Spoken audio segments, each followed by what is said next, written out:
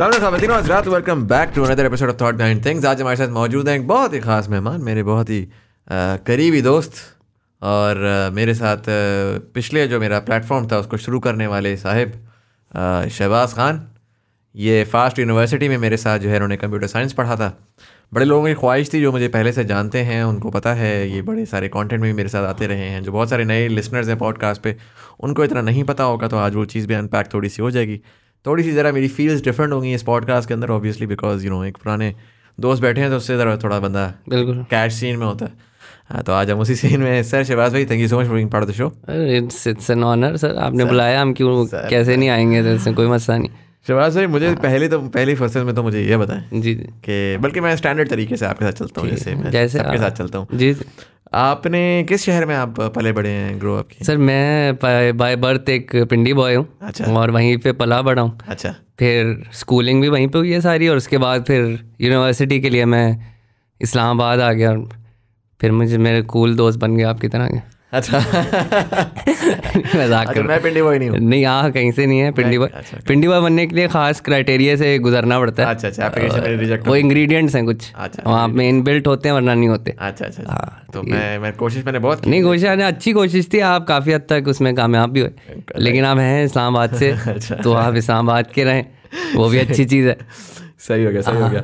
तो पिंडी में आपने ग्रो अप किया, स्कूलिंग कहाँ से किया आपने?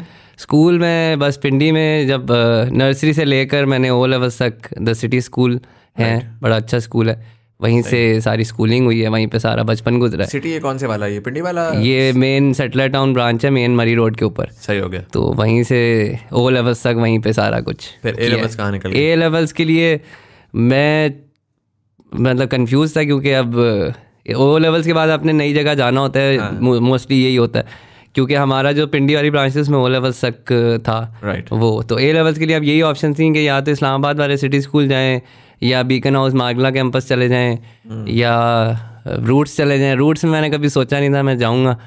पर्सनली स्पीकिंग कभी मतलब मुझे इतना उस वक्त मुझे इतना नहीं था, मैंने इतना मतलब अब मैं क्या आपको जनरली बिगड़े हुए बच्चे जाते थे वहाँ पर। नहीं ऐसा नहीं है। रूट्स के आपके बहुत से ऑडियंस होगी रूट्स के। अच्छा, सॉरी। हाँ, आपने उनको एकदम वो कह दिया बिगड़े। हमारे वक्त में ये कॉन्सेप्ट तो खैर मैंने बीकन हाउस में बल्कि एडमिशन भी करवा लिया था। अच्छा। पहले दिन मैं गया भी था, मैंने एडमिशन फीस भी दे दी थी। क्यों नहीं BMI यार? मैं BMI नहीं, उस वक्त था वो बनी गाला। हाँ, तो मैं पहले दिन आया भी था। अब मैंने देखा नहीं आपको वहाँ पे, लेकिन मैं पहले दिन आया। फिर लेकिन मेरे सारे दोस्त रूट चले गए थे, क्योंकि उनको वहाँ से मुझे तो मिल रही थी स्कॉलरशिप, बीकन से भी, सिटी से भी, हर जगह मेरे ग्रेड्स अच्छे थे। मेरे दोस्तों के कुछ अच्छे नहीं थे ग्रेड्स, तो उनको सिर्फ रूट से स्कॉलरशिप मिली। तो वो सारे वहाँ जा रहे थे, तो फिर मैंने कहा चलो 2 साल है, मैंने कहा 2 साल है दोस्तों के साथ गुजार लो, उसके बाद वैसे ही सब ने अलग हो जाने अपनी अपनी फील्ड में। तो फिर मैं ए लेवल्स मैंने रूट से किया। कैसा रहा ए लेवल्स आपका? यार ए लेवल्स तो अजीब सा ही एक्सपीरियंस है, क्योंकि एक तो टाइम बहुत कम होता है, करने को बहुत कुछ होता है, और आप पता नहीं क्या क्या करने की कोशिश कर रहे होते हैं। मतलब आप लेफ्ट राइट हर कुछ सब कुछ ट्राई कर रहे होते हैं कि यार ये भी कर लेता हूँ, वो भी कर लेता हूँ, और वो उस सब चीज़ों में 2 साल गुजर जाते हैं और आपको पता भी नहीं चलता, और यूनिवर्सिटी का टाइम आ जाता है। और फिर इसी तरह यूनिवर्सिटी का भी कोई वो नहीं था कि किधर जाना है, लेकिन फिर क्लैरिटी आ गई 1-2 महीने पहले अप्लाई करने से। मतलब डिग्री वगैरह जो आपने कंप्यूटर साइंस की डिग्री पढ़ी है मेरा ख्याल? हाँ, मैं कंप्यूटर साइंस की पढ़ी है फास्ट से। बढ़िया। आपका ख्याल ठीक है। तो लेकिन हाँ, वो जो है वो आपको पता था जी मैंने कंप्यूटर साइंस करना है यार? हाँ, पहले तो ये था कि जनरली मैं बचपन से थोड़ा आर्ट्स की तरफ इंक्लाइंड था, मैं ड्राइंग और ये सब चीज़ें करता रहता था, काफ़ी शौक भी था। लेकिन लैक ऑफ करियर काउंसलिंग की वजह से मुझे ऐसा लगा उस वक्त कि यार आर्ट्स का तो कोई स्कोप है नहीं, जो हर बच्चे को लगता है उस एज में, जो क्योंकि बड़े आपको ये बता रहे होते हैं। तो आर्ट्स का तो स्कोप है नहीं, कोई ऐसी स्टेबल चीज़ पकड़नी है। स्टेबल चीज़ देखी, अच्छा जी, बड़े कजन्स को देखा क्या कर रहे हैं, वो लाइफ में अच्छे जा रहे हैं, क्या किया। तो उसमें से मुझे 3-4 CS ग्रेजुएट्स नज़र आए, फास्ट और नस्ट के, क्योंकि इन 2 यूनिवर्सिटीज़ के ही थे। तो बस मैंने डिसाइड कर लिया कि यार इन 2 यूनिवर्सिटीज़ में अप्लाई करना है, CS में अप्लाई करना है, इसके अलावा कहीं और अप्लाई नहीं किया। CS का एग्ज़ाम दिया, फास्ट का। अच्छी है भी वैसे, यही 2 यूनिवर्सिटी है मेरा ख्याल है CS के लिए। हाँ, नहीं, सबसे अच्छी तो फास्ट है ऑब्वियसली। हाँ, CS के मामले में तो आप नहीं कंपेयर कर सकते। हाँ, बाकी अच्छी होंगी, बाकी भी अच्छी होंगी, हाँ, लेकिन CS के लिए हाँ वो फर्स्ट चॉइस थी, तो वहाँ एडमिशन हो गया। उसके बाद मैंने नस्ट भी दिया था, उन्हीं दिनों हुआ था नस्ट का, लेकिन नस्ट का एंट्री टेस्ट कैंसिल हो गया था उन दिनों। क्योंकि पेपर आउट हो गया था उस साल। नस्ट का एंट्री टेस्ट आउट हो गया था, तो उन्होंने उस दिन साथ खालिद भी आए, उसने भी मुझे ये बात बताई है। हाँ, उन्होंने कहा जी फिर से होगा एंटी टेस्ट। उतनी देर में फास्ट की क्लासेस शुरू हो चुकी थी। मैंने कहा मेरी पहली प्रेफरेंस भी फास्ट ही थी और हो भी गया, तो फिर अब मैं क्यों जाऊँ फिर से एंटी टेस्ट देने। तो बस फिर फास्ट शुरू होगी। वहीं में मुझे कुछ लोग मिले जिनमें से आप भी, उनमें से आप भी एक हैं। अनफॉर्चुनेट था फॉर्चुनेट? नहीं, मेरे ख्याल से तो बड़ा फॉर्चुनेट था कि हम आपसे मिलने और एक नया चैप्टर शुरू हुआ लाइफ का। अब उस चैप्टर के बारे में मुझे जरा बताएं, because I know that you are you know आप रूट से आ रहे थे। फास्ट में जब आप आते हैं तो एक कल्चरल शॉक मिलता है आपको इनिशियली। बिल्कुल। यू नो हम इस्लामाबादी तो चले, जो ट्विन सिटीज हैं वो एक ही बात है, और उसमें जो ए लेवल्स वाला होता है वो एक पर्टिकुलर बबल में होता है। तो जब हम आए थे, मुझे याद है कि पहले दिन मेरा ख्याल है तो टेस्ट था, ये ओरिएंटेशन थी व्हेन वी फर्स्ट तो उस दिन भी मैंने लिटरली हैंड पिक करके ढूंढा था कि यार ये बंदा थोड़ा लग रहा है कि मेरी टाइप का, तो उसके पास मैं चला जाता हूँ। तो what were those 4 years like for you? अच्छा, फास्ट में जनरली स्पीकिंग तो मेरे 4 साल बहुत अच्छे गुजरे, लेकिन जब स्टार्टिंग में गए थे तो जैसे आपने कहा कि कल्चरल शॉक थोड़ा सा लगा था, क्योंकि जब आपकी स्कूलिंग होती है ना उसमें मोर और लेस आपको सिमिलर लोग मिलते हैं। मैंने देखा सिमिलर बैकग्राउंड से सिमिलर एरिया के लोग होते हैं। जैसे अब मैं सिटी स्कूल में पढ़ रहा हूँ तो मेरे उस सेटेलाइट टाउन के बच्चे थे सारे। तो जाहिर है उनका भी उठना बैठना सारी चीज हो जाएंगे। हाँ, नहीं होता उस वक्त आपको शायद बहुत लगता है कि वो देखो वो कितना डिफरेंट है, लेकिन नहीं होता। जनरली सेम ही होते हैं क्योंकि सेम इलाके के लोग हैं, एक जैसे उठना बैठना सारी चीज़ें एक जैसी हैं। तो फास्ट में जब आते हैं तो आपके पास फिर पूरे पाकिस्तान से लोग आते हैं। राइट। और यही मुझे लगता है यूनिवर्सिटी की सबसे अच्छी चीज़ भी यही है कि आप डिफरेंट जगहों के लोगों से बिल्कुल दिमाग खुल जाता है, आपको नए नए तरीके के लोग मिलते हैं, नए नए पर्सपेक्टिव खुलते हैं। तो शुरू में एडजस्ट होने में मुझे पर्सनली कोई मसला नहीं आया, क्योंकि जनरली मेरी पर्सनालिटी ऐसी है कि मुझे अच्छा लगता है नई जगहों पे जाके नई चीज़ों को एक्सप्लोर करना, मुझे पसंद है। तो जब मैं फास्ट आया तो मैं तो बहुत ही खुश था कि यार ये तो नई जगह पे ही आ गए, मतलब एक नया ही एक्सपीरियंस है बिल्कुल ही ऑल टुगेदर। तो उसमें फिर ये हुआ कि अब दोस्तियाँ फिर खुद ही होती हैं, पता नहीं कि कोई तरीका भी होता है दोस्ती बनाने का, लेकिन मुझे नहीं लगता वो खुद ही हो जाती हैं, जिससे भी आपकी वाइब मैच करती है या कुछ भी। दोस्ती भी वही होती है जो खुद होती है ना, अगर आप फोर्स करेंगे तो वो तो बस हो जाएगी। वो तो फिर आप शुरू में थे, हमारे भी ऐसे दोस्त थे जो कि शुरू में कुछ दोस्त थे कंट्रोवर्शियल जो आज तक मुझे याद है। हाँ, लेकिन वो फिर इवेंचुअली वो चली नहीं। लेकिन वो आपको एक आध सेमेस्टर में आप वो कर लेते हैं, फिल्टर आउट हो जाते हैं वो, फिर उसके बाद आपके सही दोस्त रह जाते हैं, प्रॉपर दोस्त जो आपके साल चलते हैं। तो उनमें से एक आप भी थे। चले, thank you sir, thank you, appreciate. हमने फॉर लाइफ हमने इसको लॉक कर लिया इस बात को। तो बाद में आप कभी हमारे से रूठ नहीं सकते। किस बात, क्या चीज़? किसी भी बात पे आप रूठ ही नहीं सकते ना हमारे से। तो बिल्कुल ठीक हो गया, फॉर लाइफ डाल दिया। और दोस्तों के अलावा यूनिवर्सिटी का एक्सपीरियंस जनरली कैसा था? यार यूनिवर्सिटी का एक्सपीरियंस काफ़ी अच्छा था, क्योंकि मैं आया था, मैं कंप्यूटर साइंस तो करनी थी, लेकिन मैं बहुत ज़्यादा एक्स्ट्रा करिकुलर एक्टिविटीज़ में इन्वॉल्व रहना चाहता था। ऐसा स्टूडेंट था, हर दफ़ा मैं स्पोर्ट्स और ये सारी चीज़ें करना चाहता था। तो फास्ट में एक तो जनरली स्पोर्ट्स कल्चर बहुत अच्छा है कि आप हर वक्त स्पोर्ट्स चल रही होती थी, फुटबॉल चल रही होती थी, क्रिकेट चल रही होती थी, जिसने जो खेलना है वो खेल सकता है, हर वक्त खेल सकता है। तो हमारा काम तो ये होता था, हम आते थे, क्लासेस लेते थे, फुटबॉल खेलते थे, घर चले जाते थे, और फुटबॉल वहाँ पे शाम तक चलती थी नॉन स्टॉप। तो वो एक जनरली एक वो चीज़ बड़ी अच्छी थी। फिर जो फास्ट में अगर आप कोर CS की बात करें तो वो मुश्किल होती है। फास्ट का CS ज़ाहिर है आपको रगड़ा बहुत देता है, लेकिन इट्स ऑलवेज वर्थ इट, क्योंकि आप बाद में जब इंडस्ट्री में आते हैं तो आपको समझ आती है कि वो रगड़ा क्यों दे रहे थे और किस तरह आपके लिए वो बेहतर साबित होता है, और आप बड़े आसानी से एडजस्ट कर जाते हैं इंडस्ट्री में, क्योंकि इतने रगड़े से गुजर के आए होते हैं। लेकिन वो शुरुआत है, आगे जो होता है वो तो आपको पता ही है, लेकिन एटलीस्ट स्टार्टिंग पॉइंट आपको एक अच्छा मिल जाता है। हाँ, एंट्री आपको अच्छी मिल जाती है। तो फास्ट का ज़ाहिर है CS बहुत रगड़ा था शुरू में, उसमें भी एडजस्ट होने में बड़ा मसला हुआ कि यार इतने असाइनमेंट, इतने क्विज़ेस, ये तो बंदा बस गिनता ही रहे सब बैठ के। तो बस लाइफ कब जीनी है। तो वो शुरू में हुआ था, और बल्कि आपको याद भी होगा जो आपने मुझे पहले सेमेस्टर में मेरा F लगवाया था, आपकी बातों में आगे मैं F लगवा लिया था लीनियर अलजेब्रा में। आपको याद है? सर गलती ये थी सर, मैंने भरोसा किया, भरोसे की गलती आपकी बहुत ज़्यादा थी। दोस्तों पे भरोसा करना नहीं चाहिए। अगर आपकी ऑडियंस को पता है कि आप इस तरह की भी हरकतें करते थे फास्ट में, अब पता हो या ना हो, यूनिवर्सिटी के ज़माने में जाहिर है कि अब हमें समझ नहीं आई, लीनियर अलजेब्रा हमने पढ़ा नहीं था A levels के अंदर, तो हमने तो सोचा, हमारे बड़े भाई भी वहीं से ग्रेजुएट किए थे, हमने सोचा कि यार हमें वो कोर्स ड्रॉप करने दें। और जितना तुमने कॉन्फिडेंस बताया था कि मेरे तीनों भाई यहाँ से पढ़े हैं, हम कोर्स ड्रॉप करेंगे, अगले सेमेस्टर में पढ़ेंगे, मैंने कहा ठीक है, मैंने ड्रॉप कर दिया। बाद में पता चला कि वो हो ही नहीं सकता ड्रॉप, आपको पेपर देना पड़ेगा सेमेस्टर में, वो नहीं। और फिर मेरा F आया था, और मेरा ख्याल वही एक F नहीं, एक और F आया था पूरी डिग्री। दूसरा किस में था? दूसरा मुझे याद नहीं है एग्जैक्टली किस में था, एक और था, मेरे तो अल्हम्दुलिल्लाह बहुत थे। एक और था एफ, कंप्यूटर नेटवर्किंग, तो algorithms, मुझे याद पड़ता है एक और एफ था, मुझे याद नहीं आ रहा है किस सब्जेक्ट में, कोई इसी तरह का टेक्निकल सब्जेक्ट ही होगा ऑब्वियसली। वेब डेवलपमेंट तो नहीं लिया था आपने? नहीं, वेब डेवलपमेंट मैंने ड्रॉप की थी, वो हो गई थी क्योंकि वो मैंने तीसरे साल में ड्रॉप की थी, पहले सेमेस्टर में कर नहीं सकता, फिर मैंने कंप्यूटर ग्राफिक्स उठा लिया था अच्छा उसकी जगह। तो खैर फास्ट में ये एक्स्ट्रा करिकुलर एक्टिविटीज़ भी थी, CS पे भी काफ़ी अच्छा, टीचर्स वगैरह काफ़ी अच्छे क्वालिफाइड टीचर्स थे, वो भी सब अच्छा, उस तरफ से भी अच्छा चल रहा था। लेकिन फिर भी वो थी, एक कीड़ा था कि कुछ और भी होना चाहिए, यूनिवर्सिटी है, एक्सप्लोर करने का टाइम है, कुछ और भी होना चाहिए।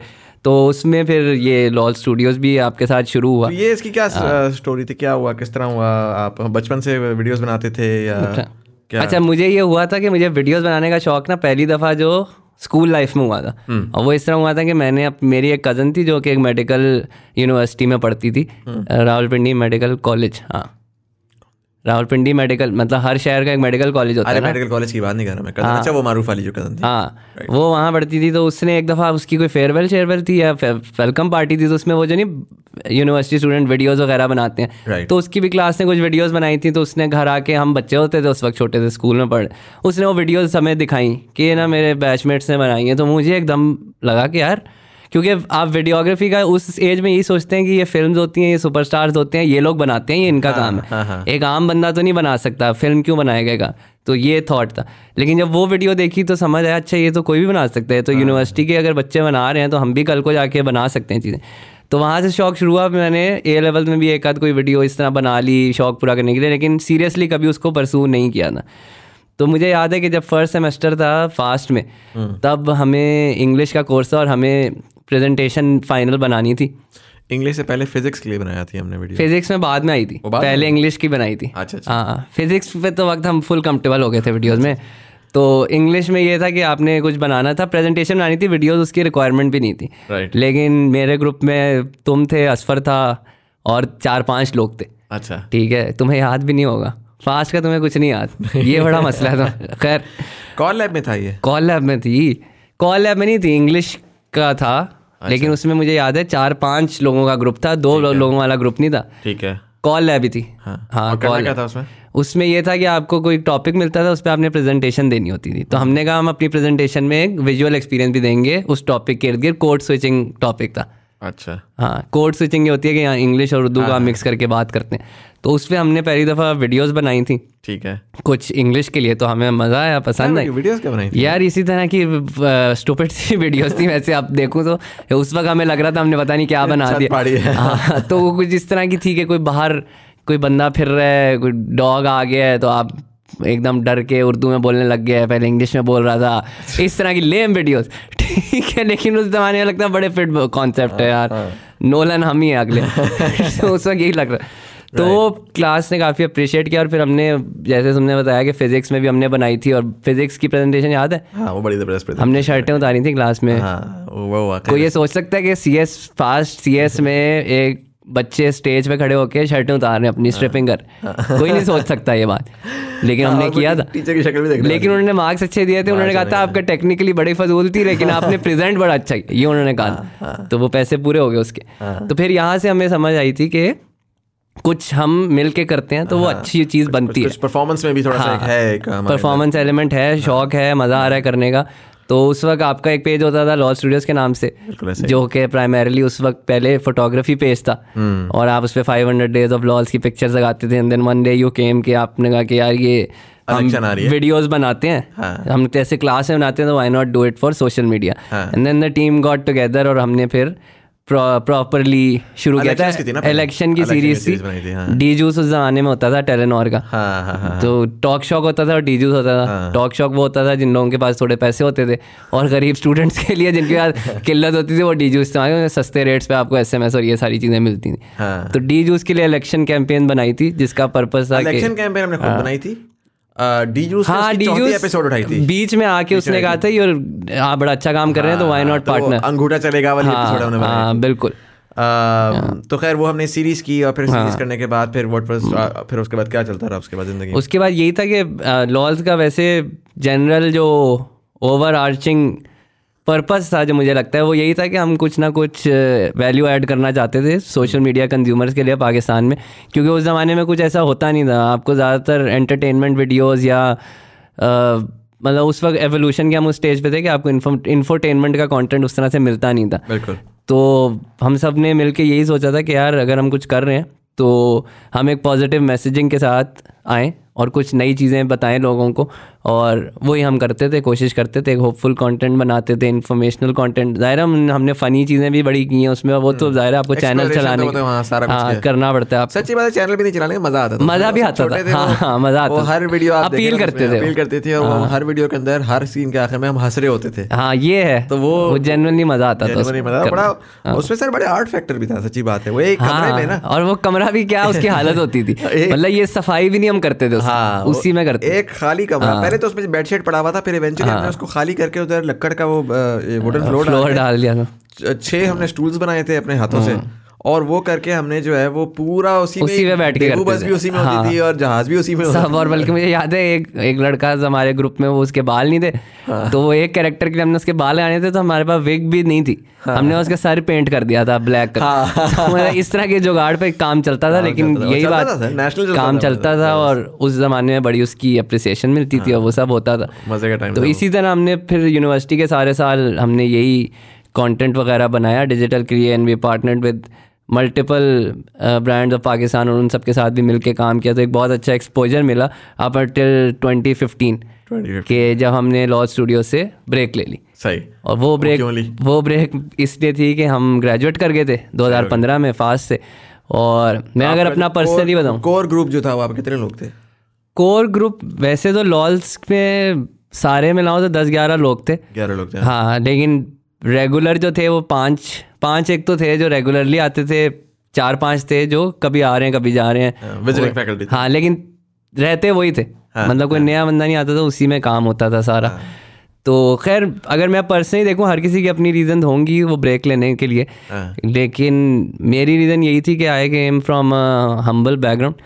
और हम्बल नहीं, कौन सा मतलब हम्बल, मैं कहीं से नहीं हूँ ठीक है, मैं कह रहा हूँ मेरा बैकग्राउंड हम्बल। सिटी स्कूल से आप ग्रेजुएट किए यार, वो इसलिए था, मैं बता देता हूँ उसका, क्योंकि मेरे अम्मा अब्बा ये नहीं था कि city school was just like that कि उन्होंने पढ़ा दिया, वो ये था कि they invested everything in the children, मतलब 2-3 बच्चे हैं, उन्हीं की एजुकेशन पे सब कुछ इन्वेस्ट हो गया, मतलब उसके अलावा हमारे पास वो नहीं था, लग्जरी नहीं थी इस तरह की। लेकिन उन्होंने बड़ी मेहनत की और उन्होंने मेक श्योर किया कि बच्चों को तालीम जो है वो सबसे बेहतरीन मिलनी चाहिए। और मैं सिटी स्कूल को, मैं मार्केटिंग अब मुझे नहीं पता कैसा है, लेकिन उस ज़माने में बहुत अच्छा स्कूल था, मतलब जिस तरह वो स्टूडेंट्स को लेकर चलते थे वो बहुत, इट वॉज वेरी नाइस। दिल से किया उन्होंने और इसलिए मुझे आज तक वो पसंद है। तो खैर एक हम्बल बैकग्राउंड से थे, खाली मतलब अकेला लड़का भी था मैं, मेरे को भाई हैं भी नहीं, ये भी बड़ी इंपॉर्टेंट बात है, इकलौता बेटा होना। हाँ, तो वो एक सर में कांस्टेंट वो होता था कि यार आपने फैमिली को संभालना है, फैमिली को सपोर्ट करना है फाइनेंशियली और वो सारी चीज़ें। तो उस वक्त ज़ाहिर है आपको यही लगता है कि यार अब मैंने डिग्री की है, 4 साल लगाए हैं एक चीज़ में, CS में, इसका स्कोप भी बहुत है और ये भी है सब कुछ, तो आपको परसू करना चाहिए। और डिजिटल मुझे याद पड़ता है कि उस वक्त जो था इतनी स्टेबल फील्ड नहीं थी जितनी आज। यूट्यूब बैन था, कोई इतनी आपकी अपॉर्चुनिटीज़ नहीं थी कि आप एक सस्टेनेबल इनकम उस वक्त निकाल सकें उससे। तो फिर उसमें यही डिसीजन था मेरा तो कि यार let's focus on what you did in the university, और उस प्रोफेशन में कुछ किया जाए। और फिर हम उस प्रोफेशन में निकले, कॉर्पोरेट लाइफ हमने एक्सप्लोर की वहाँ पे। उसमें किधर गए आप सबसे पहले? उस पर मेरी सबसे पहली जॉब थी मेरी एरिक्सन में थी। एरिक्सन एक स्वीडिश कंपनी है नेटवर्किंग की प्राइमरीली, और भी बहुत कुछ करते हैं। और उन्होंने basically they were handling the technical side of Easypaisa application Telenor की। टेलेनॉर ने आउटसोर्स किया था, वेंडर थे उनके। तो एरिक्सन ने हायर किया हमें टेलेनॉर इजी पैसा प्रोजेक्ट के लिए। तो उसमें हम मैनेज सर्विसेज का बेसिकली काम करते थे, ऑपरेशंस जो बैक एंड ऑपरेशंस होते थे उस पूरी एप्लीकेशन के, वो वहाँ से हैंडल होते थे, वो सारी चीज़ें होती थी। Now I always wanted to go towards the data side, लेकिन मुझे याद है उस वक्त डेटा की इतनी अपॉर्चुनिटीज़ मिली नहीं, तो मैंने कहा स्टार्ट तो करते हैं, एक्सप्लोर तो करते हैं। तो फिर मैंने साल लगाया एरिक्सन में, वो साल लगाया था? साल पूरा 1 साल। अच्छा, 2-3 महीने। 1 जनवरी से 1 जनवरी तक या 1 फरवरी से 1 फरवरी, इस तरह था, पूरा 1 साल था। तो वो एरिक्सन में लगाया और वहाँ पे बड़ा अच्छा एक्सपीरियंस था, क्योंकि कॉर्पोरेट लाइफ का आपको समझ आया किस तरह डीलिंग होती है लोगों से, किस तरह अपने नेटवर्क करना है, किस तरह मिलना जुलना है, बैठना उठना है, वो सारी चीज़ें समझ आई कॉर्पोरेट लाइफ की। काम में इतना सीरियस मैं टू बी ऑनेस्ट मैं इतना सीरियस नहीं लेता था, क्योंकि मुझे पता था कि वो एक ट्रांजिशनरी चीज़ है, मैंने डेटा की साइड पर आना है। तो लेकिन काम जितना रिक्वायर्ड था उतना ज़रूर किया। ये नहीं कि मेरे परफॉर्मेंस में कोई मसला था, वो इतना किया, लेकिन एंग्जाइटी नहीं ली, लेकिन वो नहीं ली कि यार ये इसमें ही कुछ करना है, क्योंकि मुझे पता था इसमें कुछ करना नहीं है। तो फिर साल बाद Teradata opened up some opportunities और फिर हमने वहाँ पे अप्लाई किया डेटा की साइड पे आने के लिए, and then I got that job. और फिर मेरी सेकंड जॉब जो थी वो टेराडेटा में थी, जहाँ पे मैंने 3 साल अपनी ज़िंदगी के दिए। और उधर बल्कि आप भी थे, काजी भी था, इमरान भी था, साथ खालिद भी था, बट भी था। हमने पूरा लॉल्स उठा के हमने कहा अब टेराडेटा को कॉन्कर करने की बारी आ गई, तो हम सारे फिर वहाँ चले गए थे। सही हो गया। तुम मेरे से मेरा ख्याल 2-3 महीने पहले शायद टेराडेटा तुमने ज्वाइन की थी। हाँ, मैंने की थी अक्टूबर में, आपने फरवरी में। हाँ, मैंने फरवरी 1 से मैं वहाँ पे। और फिर टेराडेटा में टेराडेटा डेटा कंसल्टेंसी कंपनी है। और क्या करती है वो लोग वहाँ पर? वो लोग किसी भी कंपनी को अगर कोई डेटा सर्विसेज चाहिए, अपना डेटा है, उनके पास डेटा है, उसके डेटा के साथ खेल के कोई वैल्यूएबल इन्फॉर्मेशन निकालनी है which can help in strategic decision making, तो उसके लिए वो टेराडेटा की सर्विसेज हायर करते हैं, which are the experts of data warehousing. और आजकल तो क्लाउड पे भी वो बहुत ज़्यादा आ गए, उस वक्त पे ज़्यादा फोकस वेयर हाउसिंग पे ही था प्राइमरीली। तो वहाँ पे हम गए, फिर वहाँ पे मेरा ख्याल से मैं 1-8 महीने ही टेराडेटा ज्वाइन किया हुआ होगा, तो I went to Saudi Arab. उधर एक बैंक था जिसका प्रोजेक्ट था बेसिकली वही टेराडेटा वेंडर था उनका, तो वहाँ पे काजी शाहजेब। हाँ, 2-3 महीने के बाद मैं उस प्रोजेक्ट पे आई वेंट टू रियाद। फिर वहाँ पे मैं रहा, और काजी भी मेरे साथ था, बल्कि वो भी लॉ स्टूडियोज़ का मैनेजर। काजी और मैं दोनों सऊदीया में हमने बड़ा इंजॉयज की। बहुत मज़ा आता था लिटरली, कि हम दोस्त भी थे, साथ काम भी कर रहे हैं, एक फॉरेन कंट्री भी, हम घूम फिर भी रहे हैं। वहाँ पे तो हम रोड ट्रिप्स लेते थे, हर तो नहीं, लेकिन 2-3 हफ्तों बाद हम वीकेंड्स पे जाते थे। थर्सडे को निकलते थे हम, फ्राइडे सैटरडे छुट्टी होती थी, थर्सडे को हम निकलते थे गाड़ी पे मक्का के लिए या मदीना के लिए। 10 घंटे का वो रोड ट्रिप होता था। पूरी रात ट्रैवल किया आपने, वहाँ पहुँचे, उम्रा किया, अगले दिन वापस। वहाँ तो ये होता था। तो वो एक बड़ा अच्छा एक्सपीरियंस था। और काम के हिसाब से भी आपको एक मल्टी कल्चरल एनवायरनमेंट में काम करने को मिलता है, जहाँ इंडिया से भी लोग आए हुए हैं, लेबनान से भी लोग आए हुए हैं, जॉर्डन से भी लोग आए हुए हैं, पाकिस्तान से भी आए हुए हैं, सऊदी भी हैं। तो एक मल्टी कल्चरल सेटअप में आप टेक में काम कर रहे हैं, तो उसका भी बड़ा एक अच्छा एक्सपीरियंस था, बड़ा कुछ सीखने को वहाँ से मिला। फिर वो प्रोजेक्ट रैप करके आई केम बैक। सही। कितना अर्सा वहाँ पे रहे आप? वहाँ पे मैं ऑन एंड ऑफ था, क्योंकि मैं आता जाता रहता था उसमें। सही। तो वहाँ पे मैं 5 महीने रहा, लेकिन उस प्रोजेक्ट पे मैं पूरा साल था, जिसमें से 6 महीने मैं यहीं से काम किया था और 5 महीने वहाँ पे किया था। तो ये टेराडेटा बड़ा अच्छा टाइम था। और वो भी फास्ट की तरह की। एंड वैसे मैंने बात की, टेराडेटा का कल्चर बहुत अच्छा है। अगर पाकिस्तान की आप आईटी सेक्टर की बात करें तो it's one of the best cultures in the industry. One of the best और the best probably, because the best, बल्कि कल्चर वाइज आप उसको डाउट ही नहीं कर सकते। जितने वो प्यार मोहब्बत से रखते थे सबको, और यही होना चाहिए, तभी आपका एम्प्लॉय काम करता है और तभी वो आउटपुट अचीव करता है जो आप चाह रहे हैं उससे अचीव करवाना। तो वहाँ का बड़ा अच्छा एक्सपीरियंस था। सही है। और फिर कब छोड़ा आपने उसको, कौन से साल में? फिर मैंने कोविड शुरू होने से मेरा ख्याल से 1 महीना पहले आई लेफ्ट टेराडेटा, क्योंकि उस वक्त मुझे यही था, मेरा आपको जैसे मैंने बताया, मेरा एक्सप्लोरेटरी नेचर है। थोड़े से बाद मैं ट्राई करता हूँ कुछ और चीज़ें एक्सप्लोर करने की। तो इस वजह से मुझे लगा था कि उस वक्त टेराडेटा में मैंने अभी I need to explore more things as well, specially because मैं चाह रहा था कि मैनेजमेंट और उससे रिलेटेड भी चीज़ों को टच किया जाए और उसके रिलेटेड भी एक्सपीरियंस लिया जाए। डेटा कंसल्टेंसी तो कर ली थी, तो उस वक्त फिर मैंने छोड़ा था। सही। और उसके बाद हम नई जगह पे गए। सही कहा। अब उसमें भी ये था कि एकदम कोविड आ गया था। तो वो सबकी पैक हो गई कि अब क्या करें, क्योंकि मुझे अगर पता होता कि महीने बाद कोविड आना है, मैं शायद ना छोड़। हाँ, डेफिनेटली। क्योंकि उस वक्त यही होता है कि यार स्टेबल जॉब है, वाई क्विट। हाँ, बाद में थोड़ा टाइम गुजर। खैर वो आ गया, अब एकदम से पैनिक सिचुएशन आ गई है, क्या करना है। ये तो एक्सप्लोरेटरी वो तो सब गई ना, अब तो सर्वाइवल की बात आ गई है, करना क्या। तो उन दिनों फॉर्चुनेटली मेरे किसी दोस्त ने मुझे भेजी थी कि यार ये एक जॉब आई हुई है गवर्नमेंट में, मिनिस्ट्री ऑफ इंफॉर्मेशन के अंडर डिजिटल मीडिया विंग की एक जॉब है, मैनेजरियल जॉब थी। और वो यही थी कि आप उधर आएँ और उनका डिजिटल मीडिया संभालें, उसको बढ़ाएं, सब सारा कुछ करें।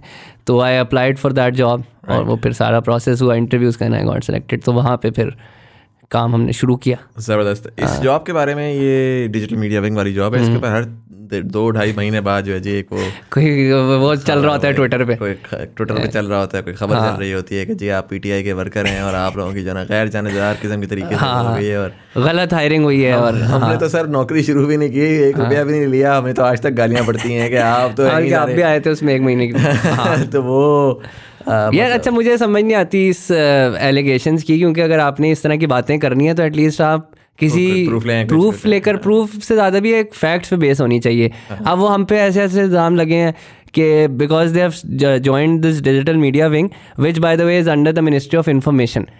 अगर तो for example prime minister office चला रहा होता ना विंग, या कोई उस तरह जो डायरेक्टली रिलेटेड टू पीटीआई एक बॉडी होती वो चला रही होती, जैसे सोशल मीडिया टीम पीटीआई की अपनी है, वो तो अपना उससे रिलेटेड कोई चीज़ होती तो समझ भी आती है पीटीआई।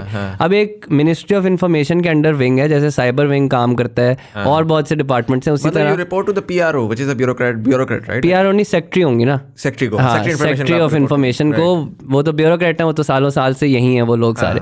तो we report to them obviously. और उसमें यही था कि मुझे समझ नहीं आती कि हम पे भी ऐसे ऐसे एलिगेशन लगाए कि जी ये तो जी पीटीआई के वर्कर्स इन्होंने सारे हायर करनी है।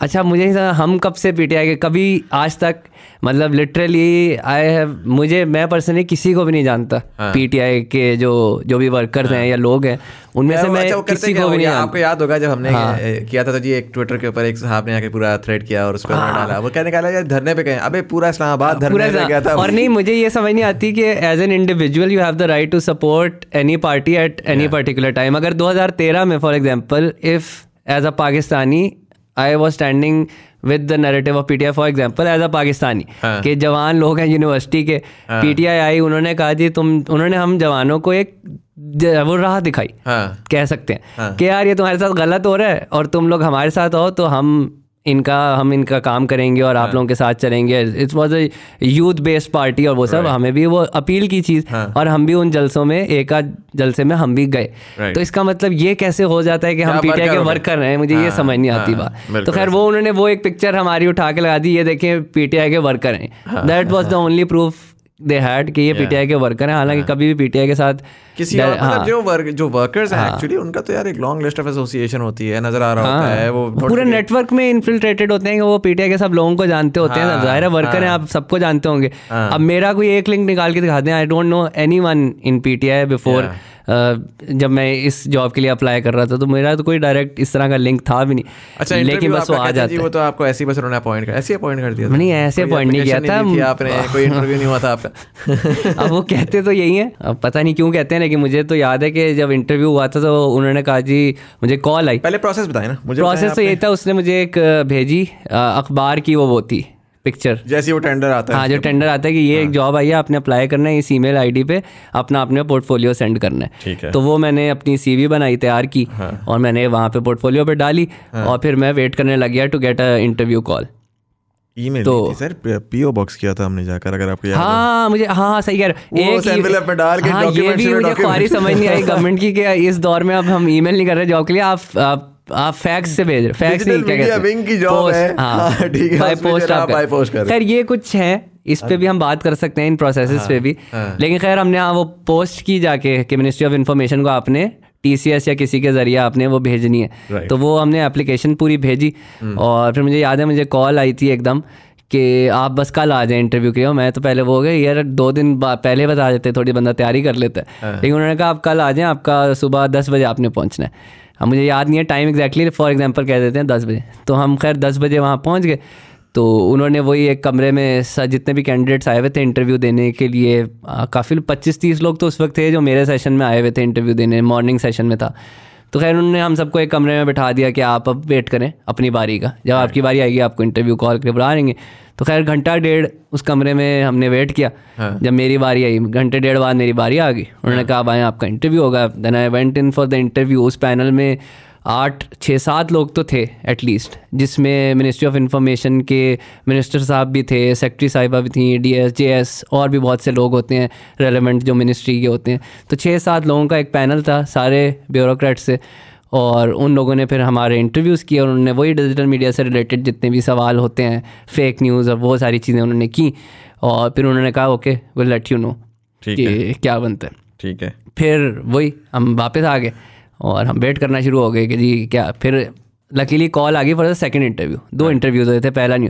फिर उन्होंने शॉर्ट लिस्ट किए लोग, मतलब फॉर एग्जांपल अगर 100 लोगों ने अप्लाई किया तो 100 में से उन्होंने 20 या 30 लोग शॉर्ट लिस्ट करनी, तो उसमें भी नाम आ गया। Then they called in for the second interview, और सेकंड इंटरव्यू भी फिर हुआ, उसमें मज़ीद उन्होंने ग्रिलिंग की कैंडिडेट्स की, और फिर उसके बाद सिलेक्शन हुई आपकी, और फिर हम भी ज्वाइंट। फिर शुरू के दिनों में तो उन्होंने सारे मिनिस्ट्री के डिपार्टमेंट्स हमें विज़िट करवाया, जिसमें पीटीवी भी था और एक्सटर्नल पब्लिसिटी विंग और बाकी जितने साइबर विंग हैं, उन सब डिपार्टमेंट्स का पता चले हमें कि मिनिस्ट्री काम कैसे कर रही है, क्या प्रोसेस हैं, वो कराया। और उसके बाद फिर फॉर्मली काम शुरू हुआ, जो कि आपको पता ही है कि वो काम यही है कि गवर्नमेंट ऑफ पाकिस्तान का डिजिटल मीडिया पे आपने प्रोजेक्शन करनी है और उनकी डिजिटल मीडिया पे प्रेजेंस को आपने स्ट्रेंथन करना है और मिनिस्ट्रीज की कैपेसिटी बिल्डिंग करनी है, और ये सारी चीजें बहुत इंपॉर्टेंट है because a lot of Pakistanis do not understand the demarcation. The government of Pakistan means the state of Pakistan. बिल्कुल, that means irrespective of whoever is in power, government sustains. Right? So this is ये बड़ा, क्योंकि उस time भी मुझे याद है when I was there for 2.5 months तकरीबन आप लोगों के साथ, तो लोगों का यही होता था कि जी आप तो पीटीआई की करने चले गए हैं। पीटीआई, यार पीटीआई के अपनी सोशल मीडिया अलग है, वो एक पॉलिटिकल पार्टी है, उस पॉलिटिकल पार्टी के अपने सोशल मीडिया के लोग अलग हैं। This was a government means, बल्कि जो पीटीआई के सोशल मीडिया हैंडल्स हैं उनकी रीच तो गवर्नमेंट के चैनल से बहुत ज़्यादा है। अगर उन्होंने कुछ करना ही होगा ना, तो उन चैनल्स पे इन्वेस्ट नहीं करेंगे। वो गवर्नमेंट के चैनल्स पे क्यों इन्वेस्ट कर रहे हैं? मतलब सेंस नहीं बनती ना। अगर आप एक पॉलिटिकल पार्टी हैं, आप कहते हैं यार मुझे अपना मैसेज ज़्यादा लोगों तक पहुंचाना है, तो जो पीटीआई के अपने जो सोशल मीडिया पेजेस है, जो उनकी प्राइवेट टीम्स मेरे ख्याल से चलाती हैं, तो उनकी रीच तो फिर बहुत ज़्यादा है गवर्नमेंट के मशीनरी से डिजिटल मीडिया पे, तो वो तो फिर उस पर इन्वेस्ट करेंगे कि मैसेज उनका पहुंच भी रहा लोगों तक, मजीद लोगों तक, तो it doesn't make sense. And state की अपनी मशीनरी बड़ी इंपॉर्टेंट है। यूएस स्टेट डिपार्टमेंट, अभी वो वाली बात है कि यूएस स्टेट डिपार्टमेंट जब डिजिटल पे आता है और आके नोटिफिकेशन निकालता है, तो आप कहो कि यार ये देखो जरा, ये तो और यही वजह है, ये पता है थोड़ा सा हम इधर भी पीछे रह गए। अब जैसे आपने अमेरिका की बात की है, तो वहाँ पे जो उनका डिजिटल मैसेजिंग है ना, वो सेम रहती है। चाहे ओबामा है, वो थोड़ी बहुत वो बंदा आके थोड़ी सी हिलाता है, लेकिन वो जो सिस्टमेटिक एक उनकी वो है ना इमेज बिल्डिंग ऑन स्टेज में, वो सेम रहती है। पूरी दुनिया को दिखाना है कि अमेरिका बहुत फिट है, अमेरिका में सब ओके सीन है, अमेरिका पूरी दुनिया के बारे में सोच रहा है, पूरी दुनिया की इकोनॉमिक स्टेबिलिटी के बारे में, कर जो भी रहे हो वो उनका मसला है, लेकिन वो मैसेजिंग यही देते हैं। और यही वजह है कि उन्होंने इसके थ्रू अपना कल्चर एक्सपोर्ट बहुत ज़्यादा पूरी दुनिया में की है। पाकिस्तान में कोई ऐसा डिपार्टमेंट है नहीं, या हैं भी, डिजिटल पे इतना नहीं है इस तरह से कि सिस्टमेटिकली काम हो रहा हो कि जो भी गवर्नमेंट आती है, आज पीटीआई की है, कल नून लीग की है, कल किसी और की आ जाती है, तो आपकी स्टेट की तरफ से क्या मैसेजिंग डाल रही है डिजिटल मीडिया पे, which is very important and powerful tool आजकल की दुनिया में, और सारे मुल्क जितने भी हैं वो इस पे काम कर रहे हैं। तो आपको भी करना चाहिए, मेरे ख्याल से अच्छी चीज़ है, होनी चाहिए। लेकिन वही वाली बात है, उसको समझा नहीं सके सही तरीके से, उसको बड़ी सिंपल सी, मतलब मेरी अंडरस्टैंडिंग बड़ी सिंपल थी कि स्टेट जो है वो कन्वेंशनल टीवी पे भी बैठी हुई है, स्टेट जो है वो आज तक वो पब्लिक के पास उनका कोई मैसेज पहुंचाना होता है स्टेट ने, तो वो एक नोटिफिकेशन निकालती है कॉम्प्लिकेटेड सी, फिर वो नोटिफिकेशन जो है मीडिया वाले पढ़ते हैं, और वो मीडिया वाले पढ़कर उसको जिस तरह भी घुमा देते हैं, चाहे घुमा दें। This was a way to for the state to reach out directly using social media to the public, and for me this was a win for democracy कि स्टेट जो है वो डायरेक्टली अब ज़्यादा इन्फॉर्मेशन शेयर करेगी। भाई ये तो जाहिर सी बात है, स्टेट जो है वो कहेंगे जी स्टेट क्रिटिकल नहीं होगी। अमेरिका में जो दिखा दें, आज अमेरिका को एक डिपार्टमेंट दिखा दें जो अपनी मीडिया के अंदर सेल्फ क्रिटिकल हो रहा होता है, ये मीडिया का काम है, नेशनल मीडिया बैठा है बाहर क्रिटिकल हो। देखिए स्टेट का काम है ना, उन्होंने फॉर एग्जांपल एक इनिशिएटिव स्टार्ट किया, एहसास प्रोग्राम, ठीक है। अब being a state's digital media wing, हमारा ये काम फॉर एग्जांपल है कि आपने एहसास के इनिशिएटिव्स को लोगों तक पहुंचाना है। अब हम आएंगे, हम बताएंगे कि जी स्टेट ये चीज़ें कर रही है एहसास प्रोग्राम के अंडर लोगों के लिए, और ये आप लोग इस तरह इससे बेनिफिट कर सकते हैं, जो आम आवाम है, जो गरीब तबका है, जो कि उससे करना चाहती है। अब स्टेट का काम ये है। अब अगर एहसास प्रोग्राम नहीं काम ठीक कर रहा, तो वो मीडिया चैनल और बाकी सब जो होंगे कि उसको क्रिटिकली आए, इवेल्युएट करें, और फिर स्टेट से आंसर्स मांगे कि यार ये गलत हो रहा है, किस तरह हो रहा है, और फिर वो आंसर्स दे। डोंट किल द मैसेंजर ना, जिसका काम ये है कि यार स्टेट ने जो इनिशिएटिव लिया है उसके बारे में लोगों को बताए। अब जस्ट बिकॉज आप स्टेट का मैसेज लोगों तक पहुंचा रहे हैं does not mean that you are not critical of the state. You could be. आप बैठ के कह सकते हैं कि यार I don't agree with the things that you're doing, but that's your job, which जो आपने लिया आप उसके पैसे ले रहे हैं कि यार मैंने वो चीज़ को करनी है। बड़ी कन्फ्यूजन है, सिस्टम्स की बड़ी कन्फ्यूजन है। वो यही है कि हाँ कुछ महीने स्ट्रगल करनी पड़ती है जब भी एक नया डिपार्टमेंट बनता है। तो पाकिस्तान में इतना चेंज को लोग सपोर्ट जनरली नहीं करते, आम आवाम भी नहीं करती, गवर्नमेंट में भी नहीं होता, ब्यूरोक्रेसी में भी नहीं, कहीं पे भी नहीं होता। जाहिर है एक नया डिपार्टमेंट बना तो उसको काफ़ी चैलेंजेस वगैरह आए थे, लेकिन आप लोग करते रहे, लेकिन हम लोग करते रहे काम किया हमारा, क्योंकि वही बात है जिससे मैंने आपको बताया ना, लॉल स्टूडियोज भी शुरू करने की वजह सिर्फ यही नहीं थी कि बस सोशल मीडिया पे वीडियोस बना के मशहूर हो जाना है। उसकी यही वजह थी कि कोई वैल्यू एडिशन होनी चाहिए, और यहाँ पे भी यही था कि यार एक चीज़ है जिसमें पूरी दुनिया कहाँ से कहाँ जा रही है, जो कि सोशल मीडिया और डिजिटल मीडिया, और पाकिस्तान कहीं भी नहीं है। और बाहर से बैठ के हमारा यही सोचते हैं कि यार ये गवर्नमेंट को इतना आसान है, अपने ट्विटर अकाउंट्स को सेट करे, अपना ये करे वो करे, फिर अंदर जाके फिर ना करे बंदा तो फिर तो अब यही था कि अब इतने साल अगर डिजिटल इंडस्ट्री में काम किया है तो बाय द वे हम भूल गए, हमने लॉल्स बीच में रीस्टार्ट भी किया। डायरेक्ट हम इस पे आ गए, इससे पहले वो भी एक चैप्टर है, चलिए वो भी आप कर लिएगा। तो खैर यहाँ पे भी यही थी कि कुछ just give back to the community, to the state, जिससे हम पले बड़े हैं, जिसके लिए काम करते हैं, तो इसीलिए आए हैं और वही कर रहे हैं। और इंशाल्लाह बहुत सी चीज़ें हैं जो सेट हुई भी हैं गवर्नमेंट के अंदर भी। डिजिटल मीडिया की इतनी वो नहीं थी नो हाउ और अंडरस्टैंडिंग, क्योंकि ऑब्वियसली आप एक सालों से एक सिस्टम चलता आ रहा है, कोई नई चीज़ आती है तो लोग आएंगे वही करेंगे। तो वो करने की कोशिश भी कर रहे हैं, आगे भी इंशाल्लाह चलता रहेगा। तो वो सब चल रहा है। सही हो गया। अच्छा मुझे बताएं कि तो 2018 नहीं 2019 में आप लोगों ने वापस शुरू किया कंटेंट, जो कि आपने 2015 में छोड़ दिया हुआ था। वो क्यों किया और क्या उसका फलसफा? अच्छा हाँ यही था। 2015 में तो मैंने आपको बता दिया छोड़ने की वजूहात कुछ थी, ब्रेक ली, फिर अब बीच में बहुत दफ़ा ख्याल आया कि यार लॉल स्टूडियोज एक अच्छी चीज़ थी, व्हाई नॉट स्टार्टेड अगेन। लेकिन उसमें यही था कि कोई ऐसा आइडिया क्लिक नहीं कर रहा था कि हाँ यार ये चीज़ बनानी चाहिए जिससे कोई फ़ायदा भी होगा, इम्पैक्ट भी होगा, और हमें भी कुछ होगा कि यार कुछ किया है। मतलब just making content for the sake of making content कभी ना किया है, ना उसका दिल चाहता है, तो वो इसलिए फिर वो शुरू बीच में नहीं हुआ। लेकिन क्विट करने के 3 साल बाद फाइनली एक आइडिया आया, जो कि वही था कि फिर से आप भी इंडस्ट्री में देखेंगे कि प्रैंक्स और एंटरटेनमेंट वीडियोस और बहुत सी चीज़ें चल रही थी, लेकिन वही बात है कि इंफॉर्मेशनल कंटेंट फिर भी लैग कर रहा था।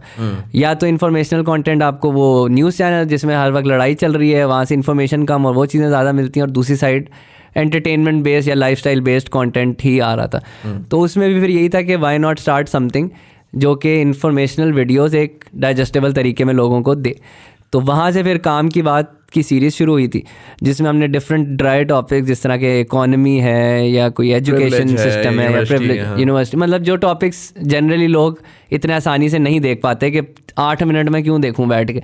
मतलब उस कंटेंट को फिर थोड़ा सा डाइजेस्टेबल फॉर्म में डम डाउन करके, ताकि लोगों को बहुत सी टेक्निकल चीज़ें, अगर मैं कंप्यूटर साइंस ग्रेजुएट हूँ, मुझे लॉ का नहीं पता होगा, तो ज़ाहिर है उसको मुझे कोई डम डाउन करके समझाएगा तो ही मुझे समझ आएगी अच्छा उसकी इंट्रिकेसीज क्या है। तो वही हमने किया। उसमें बहुत ज़्यादा मेहनत भी थी, क्योंकि उन चीज़ों को समझना, उन पर रिसर्च करना और फिर एक डाइजेस्टेबल फॉर्म में लोगों को देना, वो भी एक टास्क था, चैलेंजिंग टास्क था। और लेकिन वो बड़ा अच्छा हुआ, क्योंकि मुझे याद है हम जब बैठे हुए थे पहली एपिसोड कर रहे थे पहले, तो हमें तो यही था कि 3 साल से पेज पे एक पोस्ट नहीं हुई, तो एक डेड पेज है, उस पर कितना ही लोग देख लेंगे।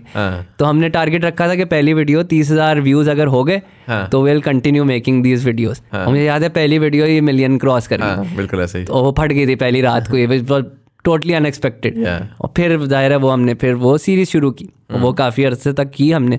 और फिर उसमें मुझे यही लगता है कि अगर आप फिर से कभी लॉस शुरू करेंगे तो उसमें आप फिर से एक नए एंगल लाने की ज़रूरत है, ट्विस्ट होगा। हाँ, क्योंकि वो भी करके अब थोड़ा वो रिडंडेंट हो गया था वो कंटेंट भी। वो बनाते रहो, चलती रहेगी दुकान, वो तो एक अलग बात है, लेकिन वो सेटिस्फैक्शन और वो सारी चीज़ें भी बड़ी ज़रूरी होती है। बिल्कुल ऐसा ही है।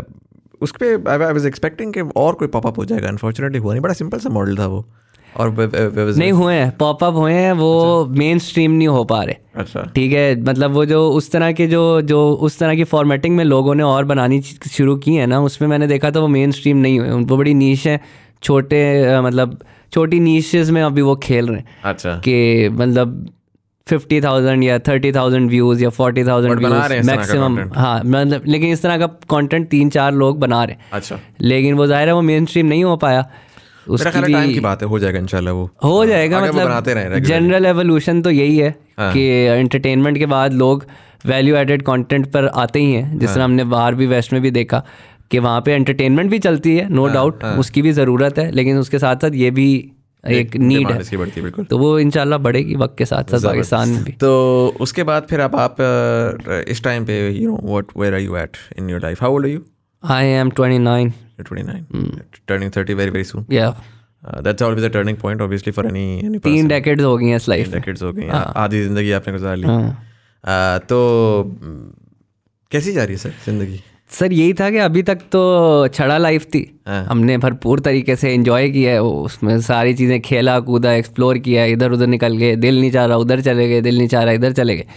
लेकिन अब पिछले साल हमारे साथ पिछले साल नहीं इसी साल, अभी नहीं शायद हो सके कि जब अपलोड हो तो पिछला साल तो पिछले साल ये हुआ था कि हमें खातून पसंद आ गई। अच्छा। जिससे हमने कहा कि वाई नॉट इनसे शादी क्यों ना की जाए। इश्क के बाद शादी, इश्क तो ज़रूरी होता है शादी करने के लिए।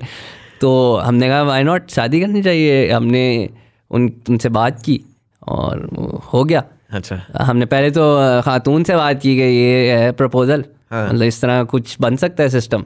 तो उन्होंने भी कहा हाँ बड़ा फिट सिस्टम बन सकता है। फिर हमने उनके अम्मी अब्बू से पहले अपने अम्मी से बात की, फिर उनके अम्मी हो गया, तो शादी हो गई। तो अब शादी के बाद आपको पता ही होगा, आप तो मेरे से बेहतर जानते हैं कि आपकी लाइफ बिल्कुल ही चेंज होती है। हाँ पलट जाती है। चेंज छोटा वर्ड है मेरे ख्याल से। मैरिड लाइफ को बिल्कुल चेंज हो जाती है। हाँ। तो क्योंकि आप जिस स्कोप से आप दुनिया को देखते हैं वो स्कोप एकदम आपका बदल जाता है। आप एक डिफरेंट नज़र से पूरी दुनिया को देखना शुरू हो जाते हैं उसके बाद। तो अब वो हो गया, तो अब उस नई लाइफ की हम चीज़ों को समझने की कोशिश कर रहे हैं आजकल। यहाँ पर हैं हम आजकल कि अब वो नई लाइफ है, उसमें क्या करना है, उसमें कैसे चलना है, उसमें क्या चीज़ें ज़रूरी होती हैं, क्या चीज़ें अच्छी होती हैं, क्या बुरी होती हैं, वो समझने की कोशिश कर रहे हैं। अभी स्टूडेंट हैं हम। अभी आप स्टूडेंट उस लाइफ के हम स्टूडेंट हैं जिसके आप मास्टर तो बन चुके होंगे, अब तो आपका बच्चा भी है। तो खैर हमारी फिर से वो तीसरा जो अब आपका वो बच्चे का आ गया, वो मेरे बच्चे का टर्न अराउंड आया। बस हम उस जिंदगी को समझ रहे हैं, आप इस जिंदगी को समझ रहे हैं जिसमें एक बच्चा भी आ गया, जिसमें अब आपकी लाइफ नहीं है, अब आपकी लाइफ उस बच्चे के लिए। हाँ ऐसा ही है। बड़ा वो it's a very interesting twist जो आता है, बिकॉज आप जितने भी वो हो सडनली जब बच्चा आता है तो ऑटोमेटिकली आई थिंक बायोलॉजिकली ऐसा है कि आप बस उसी के अराउंड घूमना शुरू हो जाते हैं, आपको कुछ और ज़्यादा सोच नहीं आती। होता कैसा ही है वैसे, अगर बच्चा आ जाए आपकी लाइफ में तो क्या आपकी लाइफ क्या हो जाती है? मतलब यार इसके दो पहलू हैं। और क्यों हो जाती है? मतलब एक बच्चा है, उसको ठीक है आपने बड़ा करना है, सब कुछ करना है। मैं पूछ रहा हूँ एज अ लेमैन, क्योंकि मेरा बच्चा नहीं है इसलिए मुझे कुछ नहीं पता। आई एम श्योर आपकी ऑडियंस में भी ज़्यादातर के बच्चे नहीं होंगे। एज डेमोग्राफिक आपकी ऐसी है, ऐसी है जिनके नहीं होंगे, तो आई एम श्योर वो भी ये सोच रहे होंगे कि क्या मतलब एक बच्चा आ गया ठीक है, लेकिन आप एक इंडिविजुअल भी हैं एट द सेम टाइम। और मुझे लगता है कि वो रहना भी ज़रूरी है। क्योंकि अगर आप खुद खो जाएं, अपना अपनायत खो जाएं तो आप बच्चे को क्या दे पाएंगे? बिल्कुल ऐसा ही है। आई थिंक दो पहलू हैं। पहला पहलू एक अच्छा पहलू है, एक बुरा पहलू। अच्छा पहलू जो है पहले उस पर डिस्कस कर लेते हैं। अच्छा पहलू ये है कि आपकी ज़िंदगी में ना आपको एक्चुअल मीनिंग मिलता है बच्चे के बाद। बच्चे से पहले आप इधर उधर मंडलाते रहते हैं, आप कहते हैं अच्छा पता नहीं मैं ये कर लूँगा मुझे इससे खुशी मिल जाएगी, मैं वो कर लूँगा मुझे उससे खुशी मिल जाएगी। आप काफ़ी दफ़ा इस तरह भी होते हैं कि यार मैं तो बस जो है जी फ़लसफ़ा और पैशन और ये और वो, और मैं इस तरह बच्चा आता है तो now you really have an understanding of what you need to live your life for. और उसी के साथ साथ जब बच्चा आता है ना तो आपकी ज़िंदगी में तो सडनली आपको अपनी मॉर्टैलिटी का for some reason I don't know mortality का ख्याल आने लग जाता है, ख्याल आना शुरू होता है कि यार I am not going to live for ever and I need to make sure कि एक रिस्क वर्जन आना शुरू हो जाती है। आपको होता है कि मैंने इसका ख्याल रखना है, मैंने इंश्योर करना है कि प्रोटेक्टेड रहे जब मैं नहीं होऊंगा, ये वो सारा का सारा। छोटी छोटी चीज़ें just with the way that your day turns around when you have a child, कि आपके बहुत बुरी मुश्किल दिन होगा, उसकी एक स्माइल, ये बड़ी क्लीशेड बातें सब लोग करते हैं but this is actually true. इसी के साथ साथ आई थिंक, और मेरे लिए तो वो बड़ा इंपॉर्टेंट था कि जो जिस दिन जो बेबी आया है और you know the first time he cried and the first time I saw him and वो बिल्कुल ब्लू होता है पहले और फिर आहिस्ता नॉर्मल हो रहा होता है। It's a feeling, it's a separate feeling. वो नहीं समझाई जा सकती है। वो ज़िंदगी आपकी उस मोमेंट से, उस दिन से भी नहीं, उस मोमेंट से पहले की ज़िंदगी एक होती है और उस मोमेंट के बाद की ज़िंदगी एक होती है। तो it's a very magical thing. इंसान के अंदर ऐसी एनर्जी आती है जो कि आपने कभी सोची भी नहीं होती। इंसान ऐसी चीज़ें करता है जो कि कभी पूरी ज़िंदगी कहता रहता है कि यार ये तो मैं कर लूँ, कभी मर के भी नहीं करूँगा। या फॉर एग्जांपल आप कहते हो कि यार ये अपने लिए नहीं बंदा करता, कि यार ये चीज़ तो मैं अपने लिए बना, वो अपने बच्चे के लिए ज़रूर करते हो। तो बड़ी मज़े की वो है। जो डाउन साइड तो मैं नहीं कहूँगा, बट जो चैलेंजिंग साइड है, वो चैलेंजिंग साइड ये है कि यार वो बच्चा सिर्फ आप पे डिपेंडेंट है, और वो वाकई आप पे डिपेंडेंट है पेरेंट्स के ऊपर, और वो बहुत इट्स टायरिंग। जाहिर है it is tiring. I mean वो जो है ना, मैं आपकी पूरी ज़िंदगी में आपके पास वो कोई भी मोमेंट आया ही नहीं है जिस पे आपके ऊपर कोई इतना डिपेंडेंट है कि आप ये नहीं कर सकते कि आप थक हार के आपकी हालत टाइट होगी, क्योंकि जाहिर है जब हालत टाइट होती है ना तो मियाँ बीवी दोनों की होती है। अब दोनों थके हुए हैं, जलील हो गए हुए हैं, लेकिन उसको अटेंड करना है, आप क्या कर सकते हैं? आप उसको छोड़ भी नहीं सकते। आप उसको कोर्ट में छोड़ दें अकेला, तो वो तो इधर उधर रोता रुलाता अपने आप को हर्ट कर लेगा। आपने उसको बहलाना है, ये करना है, वो करना है, अपने घर वालों को नहीं दे सकते, because they will never truly be able to understand. वो भी थोड़ी देर में हो जाएंगे कि यार बच्चा तुम्हारा है, मेरे सर पे क्यों डाला है, यू नो। सो वो it drains the energy out of you at times. उस पर मैंने खैर सुना है कि 2 साल तक का, जब बच्चा 2 साल का हो जाता है तो फिर वो 8 घंटे पूरा लंबा सोता है, तो तब तक का इंतज़ार है। अच्छा, लेकिन इसमें आपने एक बात की कि आपको चाइल्ड बर्थ के बाद मोर्टेलिटी का अंदाज़ा होता है। हाँ बिल्कुल, ठीक है, जिसकी वजह से आप ज़्यादा रिस्पॉन्सिबल हो जाते हैं और आप कहते हैं मैंने कुछ बनाना है इसके लिए ताकि he can have a comfortable living. ठीक है, अब इससे एक और वो साइड है कि फलसफे वाली बात है, इफ़ यू अलाउ, अगर आप चाहें तो। हाँ, अच्छा, उसमें ये है कि मुझे ऐसा लगता है कि ज़्यादातर लोगों को ना अपनी मॉर्टेलिटी का एहसास नहीं होता। हाँ, ठीक है, and we live like we are here for ever. और उसकी वजह से ये होता है कि हम हर चीज़ की ऐसे टेंशन लेते हैं, मतलब कुछ भी अगर ख़राब हो जाए आपकी लाइफ में तो हमें ऐसा लगता है यार शिट, ये तो ख़राब हो गया, क्यों हो गया, और हमें एंजाइटी हो रही होती है आप क्या करेंगे, और टेंशन हो रही होती है। लेकिन अगर आप उसकी फ्लिप साइड पे अगर आप लॉन्ग टर्म में ये सोच सकें यार आपकी लाइफ कितनी ज़्यादा वो है, अनप्रिडिक्टेबल है, कि वल्नरेबल है, आपको पता ही नहीं है कि फॉर एग्जांपल आप कल नहीं रहेंगे या आप परसों नहीं रहेंगे, तो आप इतनी टेंशन और इतनी एंजाइटी जो आपने पाली हुई है वो किस चीज़ की। ठीक है, तो मैं बड़ा उसका सपोर्टर हूँ कि आपको ज़िंदगी कोशिश करनी चाहिए, ज़ाहिर है हर वक्त पॉसिबल नहीं होता, लेकिन कोशिश करनी चाहिए कि आप प्रेजेंट पे फोकस करें, ना कि आप अपने पास्ट और फ्यूचर के गोस्ट से हॉन्टेड होके पूरी ज़िंदगी अपनी गुजार दें। क्योंकि उसमें ये होता है, क्योंकि उसमें एक तो आ जाता है आपका फियर। ठीक है, फियर ये है कि कुछ गलत नहीं होना चाहिए, फियर ये है कि मुझे मैं गलती कर नहीं सकता, कुछ गलत नहीं हो सकता, और कुछ भी बस सब सही होना चाहिए। और सब सही जब नहीं होता है तब आप टेंशन में आते हैं, आप डिप्रेशन में जाते हैं, आपको एंजाइटी होती है, आपको परेशानी होती है। और अगर उसके बजाय आप ये सोचना शुरू कर दें कि यार मेरी लाइफ कभी भी ख़त्म हो सकती है, तो अगर ख़त्म हो गई कल परसों, तो वुड यू वांट कि आपका आखिरी दिन इस एंजाइटी और इस परेशानियों और इन सारी मसलों में गुजरे, या आपका आखिरी दिन इस तरह गुजरे कि हाँ ठीक है ये लाइफ में मसले होते हैं, हम देखेंगे, इनको सॉल्व कर लेंगे, आहिस्ता आहिस्ता हम इस पे काम कर लेंगे, लेकिन परेशानी की कोई बात नहीं है, लेट्स थिंक अबाउट कि इसको सॉर्ट कैसे किया, हाँ उस पर जाना चाहिए। तो उससे मुझे ऐसा लगता है कि ज़्यादातर कोशिश करनी चाहिए कि प्रेजेंट में बंदा रहे, और जितना ज़्यादा प्रेजेंट को अपने मैक्सिमाइज आप कर सकते हैं, क्योंकि उससे आपका फ्यूचर भी बनता है। अच्छा, ये बात आपकी बिल्कुल बजा है, और ख़ासकर ये हमारे यहाँ पाकिस्तान में तो पुरानी जनरेशंस का यही था कि वो देखो बड़े रिस्क अवर्स और बड़े कॉन्स्टेंटली उसमें रहे कि पूरी ज़िंदगी। और सच्ची बात है कि हमें उसको ऑनर भी करना चाहिए कि हमारे बड़ों ने इस तरह किया कि अपने आपको सेक्रीफाइस किया और पूरी ज़िंदगी लगा, और उससे हमें बड़ी कंफर्टेबल सिचुएशन मिली हमेशा से, यू नो हम रिलेटिवली बहुत बेहतर उसमें रहे। लेकिन मुझे थोड़ा सा ये लगता है, मैं अपने पेरेंट्स को भी जब देखता हूँ कि यार उनको शायद थोड़ा सा अपने एक्सपीरियंसेस में भी इन्वेस्ट करना चाहिए था, लेकिन उन्होंने बहुत सेल्फ सैक्रिफाइसिंग लाइफ गुजारी है ना। तो वो मेरा नहीं ख्याल कि अगर अल्लाह ने एक ऑल माइटी बीइंग है, उसने एक दुनिया बनाई है, उसमें एक उन्होंने कहा जी कि अशरफुल मखलूक़ात है, बेस्ट ऑफ द क्रिएशन है, तो मेरा नहीं ख्याल कि बेस्ट ऑफ द क्रिएशन को सिर्फ इसीलिए बनाया गया है कि वो अपनी पूरी लाइफ बस सिर्फ काम करें, फाइनेंशियल स्टेबिलिटी लाएं और सब कुछ अच्छा करके चले जाएं। मेरे ख्याल से एक्सप्लोरेशन भी होनी चाहिए अपने सेल्फ की, कि अल्लाह ने अगर आपको कुछ चीज़ें दी हैं, दिमाग दिया है, कुछ करने की सलाहियतें दी हैं, तो वो क्या है, उनको एक्सप्लोर किया जाए।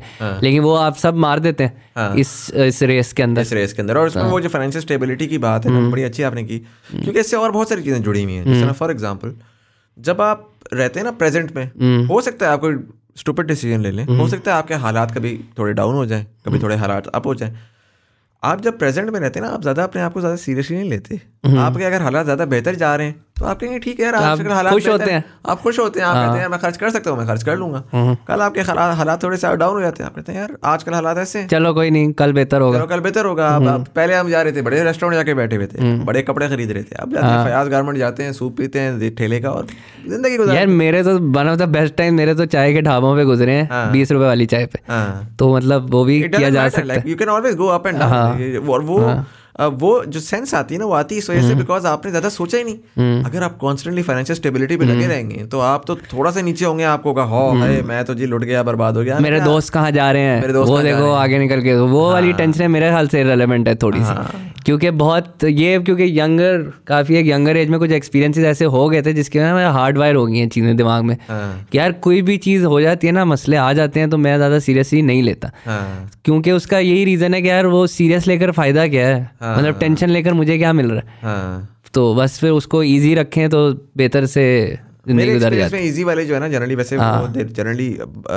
राइज भी ज्यादा करते हैं, क्योंकि जो ज्यादा एंग्जाइटी में होते हैं ना, वो एंग्जाइटी की वजह से पुअर डिसीजन मेकिंग कर रहे हैं, और वो रिस्क भी नहीं लेंगे ना कोई भी, और जब आपको कहीं ना कहीं तो रिस्क लेना पड़ेगा आगे बढ़ने के लिए, कुछ तो करना पड़ेगा ऑर्डिनरी से हट के, कंफर्ट जोन से निकल के जो आपको आगे लेकर जाएगी चीज़, और हो सकता है ना लेकर जाए, लेकिन कल को जब आप पीछे देखेंगे ना तो आपको होगा यार जिंदगी में कुछ किया है, कुछ ट्राई किया है, कुछ एक्सप्लोर किया है, एक आप स्टोरी से भरी हुई आपकी लाइफ। मैं अभिची का गाना सुन रहा था कौन सा गाना सुन रहे थे?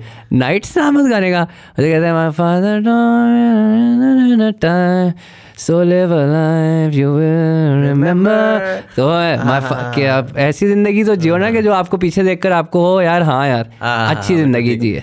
मैं इसमें मुझे मेरा दोस्त याद आता है बड़ा, आज मैं उसकी स्टोरीज देख रहा था, मुझे बड़ी खुशी हुई, सच्ची बात है, मुझे बड़ी मजे की फील आई उसकी। वो जर्मनी में होता है आजकल, मेक्सिको में, वो अरसल, मैं अरसल जा स्टोरी देखी आपने उसकी? भाई is living his life, sir कमाल जिंदगी है सर, बहुत बेहतरीन, शाउट आउट टू अरसल। वो अगर पाकिस्तान है वैसे उससे पॉडकास्ट करो, इंटरेस्टिंग होगी, because the stories he have, और ट्रैवलिंग की इतनी ज्यादा ट्रैवलिंग मैं नहीं किसी बंदे को जानता जिसने की होगी, और जिसने ना सिर्फ ट्रैवलिंग यार, इस्लामाबाद में आपको याद है, मैं आपको थोड़ा सा बैकग्राउंड देता हूँ, ये भाई जो है ये हमारे साथ होते थे फास्ट में, लॉल्स का भी पार्ट थे, सारा कुछ था, यहाँ से ये गए मास्टर्स करने के लिए जर्मनी। कोई भी पाकिस्तानी सोच वाला इंसान होगा वो कहेगा कि जर्मनी पहुंच गए, अब 18 घंटे नौकरी कर, किसी तरह मास्टर्स करना है, फोकस करना है, जिंदगी बनानी है, हाँ, और जो नौकरी ऐसी करनी है कि जो सबसे बड़ी कंपनी में सबसे ज्यादा पैसा 18 घंटे काम करो, और वो कर सकता था क्योंकि he was very smart, he was also very smart, काम में भी अच्छा था। बट वो जब इस्लामाबाद में ही था ना, तो वो मुझे एक दिन आया इस्लामाबाद में, कहता है मैंने ज़ुम्बा सीखना है।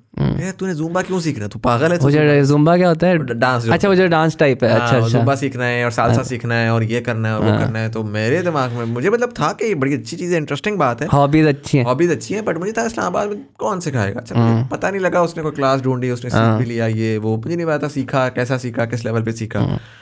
अभी वो एक तो फिर वो जर्मनी जब गया ना तो उसने क्या किया कि पढ़ाई के साथ उसने पढ़ाई कंप्लीट कर लिया, आई थिंक उसने पढ़ाई भी कंप्लीट, उसने वो जो ज़्यादातर लोग ये करते हैं जर्मनी जाते हैं, उनकी कोशिश होती है कि साल के अंदर मास्टर्स कर लें, जितनी जल्दी से जल्दी कर लें। हाँ। उसने एक्चुअली प्रोलॉन्ग किया अपना मास्टर, उसने 2 साल में या साल में नहीं किया, उसने कम कोर्सेज लिए और उसने अपना मास्टर प्रोलॉन्ग किया, और उसकी रीज़न मेरे ख्याल से यही थी कि वो साथ साथ लाइफ भी इंजॉय करना चाहता था, और उसने की नौकरी पकड़ी छोटी सी, जो हफ्ते में 2 या 3 दिन वो नौकरी करता था। हाँ बिल्कुल, और वो उसको इतना फंड कर देता था कि वो हर थोड़े से बाद उठ के एक नई कंट्री ट्रैवल करता था। वो अफ्रीका भी गया है, वो एशिया भी घूमा है, वो साउथ अमेरिका भी घूमा है, वो अमेरिका मेरा ख्याल जा रहा है, इसके बाद वो कनाडा भी घूमा है, वो लेकिन वो पता नहीं कौन सा नाइजीरिया तो कीनिया और पता नहीं क्या क्या घूम चुका है। उसके इंस्टाग्राम में खोलता हूँ, कभी वो किसी क्रूज शिप में होता है, कभी वो किसी और, कभी किसी क्रोकोडाइल के सामने बैठा होगा, कभी किसी स्वाम्प में बोट कर रहा होगा, कभी किसी लेक में छलांग मार रहा होगा।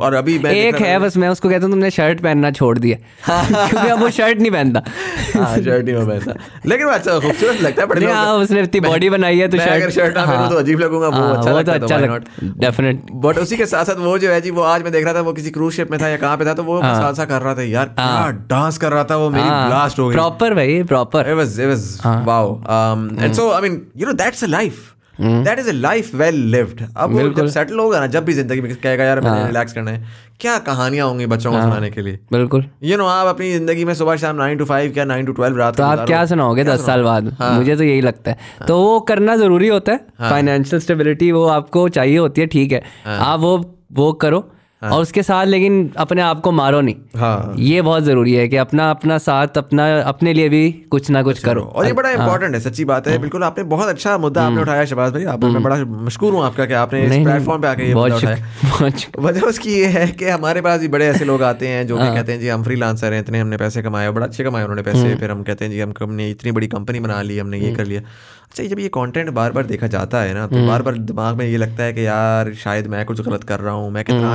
अनअकम्प्लिश्ड हूँ, मुझे और करना, हसल कल्चर जिसको हम कहते हैं। अच्छा, कहानियां सुनाने का मकसद मेरा ये नहीं होता कि यार आप लोग बेवकूफ़ बैठे हैं, फारिग बैठे हैं और बस आप वही करें, बस लग जाएं जी, अब आप भी लग जाए सुबह शाम, आप जो स्टार्टअप का आइडिया सोचें, ये करें वो करें।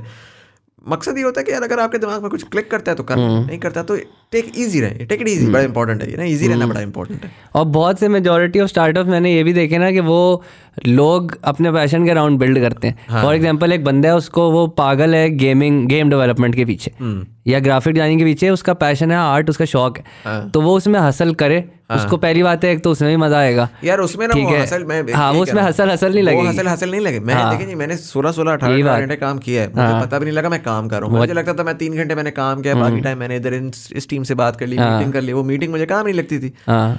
बात ये है कि प्रेशर में नहीं आना चाहिए, क्योंकि लोगों को ये लगना, सोशल मीडिया की वजह से ये लगना शुरू हो गया है कि यार हम लोगों को, हम गलत कर रहे हैं, हमारी 8 घंटे की नौकरी है, हम तो वेस्ट हैं। अगला देखो जरा 12-12 घंटे, 16-16 घंटे। यार अगले के पास कुछ अगर है तो वो कर रहा है, आपके पास नहीं है तो it does not mean you are a bad person, या आप कुछ गलत कर रहे हैं। प्रेशर में नहीं आना चाहिए, और उसमें नहीं आना चाहिए कि यार I need to just do something और डू मोर, अपने आपको दोस्तों से कंपेयर कर रहे हैं या अपनी सोसाइटी से कंपेयर कर रहे हैं। कुछ नेचुरली अगर आ जाए तो आपको करना चाहिए। और वो इसमें ये भी आप कर सकते हैं कि कुछ आप वो कर लेना, क्या आप ये कर लें यार ठीक है अब मैं 6 महीने फुल हसल कर रहा हूँ ये वाली, ठीक है आपने की साल हसल की, फिर आप थोड़ा सा टाइम अपने लिए भी बीच से निकाल लें कि अच्छा साल मैंने ये किया है, इसमें रिगरस उसमें लगाऊं, काम के लिए जरूरी था, पैसे कमाने थे, वो किया है, अब थोड़ा सा मैं थोड़े 2-3 महीने के लिए अपना ईजी हो जाए, अब मैं थोड़ा एंजॉय, वो बहुत जरूरी होता है, ये वरना किस काम का। अब जिस तरह मेरा एक दोस्त आया, बड़ी अच्छी उसने बात बोली, वो कहता है यार अपनी ना इंसान को अपने दिमाग में एक इमेज बनानी चाहिए कि मेरे हिसाब से एक अमीर आदमी क्या होता है। हर इंसान, कोई भी इंसान अपने लिए तो अपना बनाता है, राइट। वो तो कहता है कि यार हम तो बेचारे मिडिल क्लास है, बाकी सारे तो अपने रिलेटिव है। वो बंदा जिसके लिए जो अमीर है वो एक डेफिनेशन बनाए और वो अपनी जिंदगी में बैक ट्रैक करके ना उसका एक प्लान बना ले। मुझे जिस चीज़ से थोड़ी वो होती है ना कि पैसा is a great thing to have, it's good thing. मैं बार बार ये कहता हूँ चाहिए, आप पैसे बनाएंगे तो आप अच्छी चीजें खरीद भी सकेंगे, अफोर्ड भी कर सकेंगे, वो सब है, बिल्कुल है। लेकिन आपको ना थोड़ी सी एक बेस लाइन लिमिट होनी चाहिए, जिस लिमिट के बाद आपको कम से कम आप शीशे में खड़े होकर अपने आप को बोल सकेंगे भाई तूने कर लिया, ठीक है, अब परेशान होने की जरूरत नहीं। क्योंकि हमारे यहाँ क्या इंसान की नेचर है कि जब उसके बाद एक चीज़ आती है तो he moves on to the next one and to the next one. And वो जिस कहते हैं ना, मेरे पेरेंट्स कहा करते होते थे कि हवस इंसान की कभी ख़त्म नहीं होती। अच्छा, मुझे लगता है कि हवस भी यार थोड़ी सी कंडीशनिंग हुई है हमारी, क्योंकि जो सब कॉन्टिनेंटल कल्चर है ना, इसमें इंडिया पाकिस्तान स्पेसिफिकली अगर आप बात करें तो बचपन से हमेशा आपका, अगर आपके 90 मार्क्स आते हैं तो आपको कहा जाता है यार 95 आने चाहिए, आपके 95 आते हैं तो आपको कहा जाता है 98 आने चाहिए, 80 आते हैं आपको कहा जाता है 85 आने चाहिए, इट्स नेवर गुड इनफ। तो वो एक कंडीशनिंग आपकी हो जाती है और वो फिर इस चीज़ के अंदर भी आ जाती है कि अब मैंने इतना पैसा कमा लिया, ये नहीं ठीक, मुझे इतना कमाना है, मैंने उतना कमा लिया। आप कभी सेल्फ अपने आप से सेटिस्फाई नहीं होगे, कि आपको लगेगा नहीं कि यार आपने कुछ अच्छा कर लिया है, दैट्स गुड, आगे और करेंगे ज़रूर, लेकिन ये बहुत अच्छी चीज़ है जो आपने की। आप कभी नोटिस करें शहबाज भाई, मैं एक्टिविटी चलने अपनी काफ़ी दोस्तों के साथ करता हूँ, बंदा इंसान सिर्फ आज खड़े होकर अपने आप को एनालाइज करे। जो लोग यूनिवर्सिटी में वो डिफरेंट हैं, जो भी इस वक्त कमा रहा है, वो ज़रा एनालाइज करें। 95% लोग जो है ना, वो अपनी जो उन्होंने इमेज आज से 10 साल पहले थी ना उनकी, कि वो क्या कर रहे होंगे और कैसा कर रहे होंगे, उससे शायद आगे होंगे, उससे वो आगे, मेरे ख्याल से तो ठीक है। और फिर जब उनको ये रियलाइज होती है, मैं हमेशा ये लोगों को कहता हूँ कि रिफ्लेक्ट करें कि बचपन का आप इस उम्र में अपने आप को कैसा देख रहा था, और अगर आप उससे ऊपर हैं तो फिर रिफ्लेक्ट करें कि आप क्यों रोते रहते हैं हर वक्त कि यार इतना मुश्किल है, इतना ये है, इतना वो है। यार बचपन का मुजम्मिल के तो नहीं पता था कि उसके बाद आईफोन होगा। बचपन के वाले आज हमारी नीड्स बढ़ गई हैं, हमारी वांट्स बढ़ गई हैं। यूनिवर्सिटी के 3rd ईयर में पहली दफा स्मार्टफोन लिया था। हाँ मुझे याद है। उससे पहले आपके पास कौन सा था वो? उससे पहले वही बटन वाले जो भी फोन आते थे, कभी कोई होता था कभी कोई। नोकिया लिया था ना आपने सबसे पहले? हाँ सबसे पहले नोकिया लूमिया 510 मेरा पहला स्मार्टफोन था। हाँ तो वही बात है, वही वाली बात है बिल्कुल। तो आई थिंक थोड़ा सा gratitude and little bit of वो can take you a long way, क्योंकि इंसान जो है वो जिंदगी वही है, फनी है, पीतल की है दुनिया, पीतल की है और बेबी डॉल आप सोने की है। ठीक है, तो ये है, ये बात आपकी दुरुस्त है। खुशियाँ जो हैं वो खुश होना चाहिए, खुशियों को आप जिए, जिंदगी को भी आप जिए और जस्ट टेक इट इजी। कुछ गलत हो जाता है कोई बात नहीं, कल को ठीक हो जाएगा, आज कुछ ठीक हो जाता है। वो जो सनस्क्रीन में सॉन्ग, अभी मैं सबको बताता हूँ, आप एक यूट्यूब पे सर्च करें सनस्क्रीन सॉन्ग लिख के, हाँ वो यही कहता है कि अपने आप को बहुत ज़्यादा अपने वो भी नहीं करना, सेल्फ क्रिटिकल भी नहीं होना, लेकिन अपने आप को ये भी नहीं करना कि यार मैं तो सबसे फिट हूँ, मेरे सब फिट कोई है ही नहीं। बीच में रहना है, खुशियाँ आती हैं उनको एंजॉय करना है, गम आते हैं उनको भी करना है एक्सपीरियंस, लेकिन उसमें बह नहीं जाना। ना खुशी में बह जाए बिल्कुल ही कि कुछ पता ही ना हो आपको लेफ्ट राइट, ना गम में इतना बह जाएं और टेंशनों में इतना बह जाएं कि उसके अलावा आपकी ज़िंदगी कुछ और। बैलेंस रखें, दोनों चीज़ों को एंजॉय करें, एक्सपीरियंस करें, आगे बढ़ें। लाइफ बहुत लंबी भी हो सकती है, बहुत छोटी भी हो सकती है, आपको नहीं पता। नहीं सर, बिल्कुल आपने वजह फरमाया और मैं बिल्कुल लर्न कर रहा हूँ आपसे और आपकी हम शागिर्दी में इंशाल्लाह हम तो आपसे हमें सीखने को मिल जाता है बहुत कुछ। चलिए शुक्रिया सर। तो एक सवाल है, मैं तमाम अपने जो हमारे गेस्ट्स आते हैं उनको हम उनसे पूछा करते होते हैं, तो आपसे भी हम पूछ लेते हैं। आप 30 साल के हो रहे हैं इंशाल्लाह, बिल्कुल बहुत जल्द। एक्चुअली आई थिंक आप हो चुके हैं, आप 30 साल के हो चुके हैं तो अच्छा उसके बाद अपलोड हो, ठीक है। तो आप 30 साल के हो चुके हैं, तो आप जो है वो पाकिस्तान को आज से 30 साल बाद का कैसा देख रहे हैं, जब आप 60 साल के होंगे इंशाल्लाह? अच्छा, अब इसमें पाकिस्तान को कैसा, बड़ा आपके टेक्निकल और ट्रिकी सवाल है मेरे ख्याल से ये, क्योंकि एग्जैक्टली बताना कि मैं इस तरह देखता हूँ वो थोड़ा मुश्किल हो। फीलिंग है क्या आ रही है? लेकिन मुझे फीलिंग ये आ रही है कि पाकिस्तान जो, आप कितने सालों बाद आप बात कर रहे हैं? 30 साल बाद पाकिस्तान पता नहीं बिल्कुल ही मेरे ख्याल से बिल्कुल फ्लिप करेगा।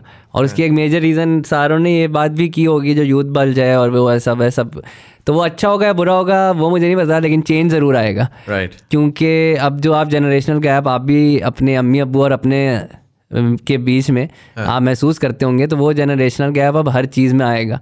वो आपकी ब्यूरोक्रेसी में भी आएगा, वो आपकी गवर्नमेंट में भी आएगा, वो आपके प्राइवेट सेक्टर में भी आएगा, आपके बिजनेसेस में भी आएगा, हर जगह आएगा।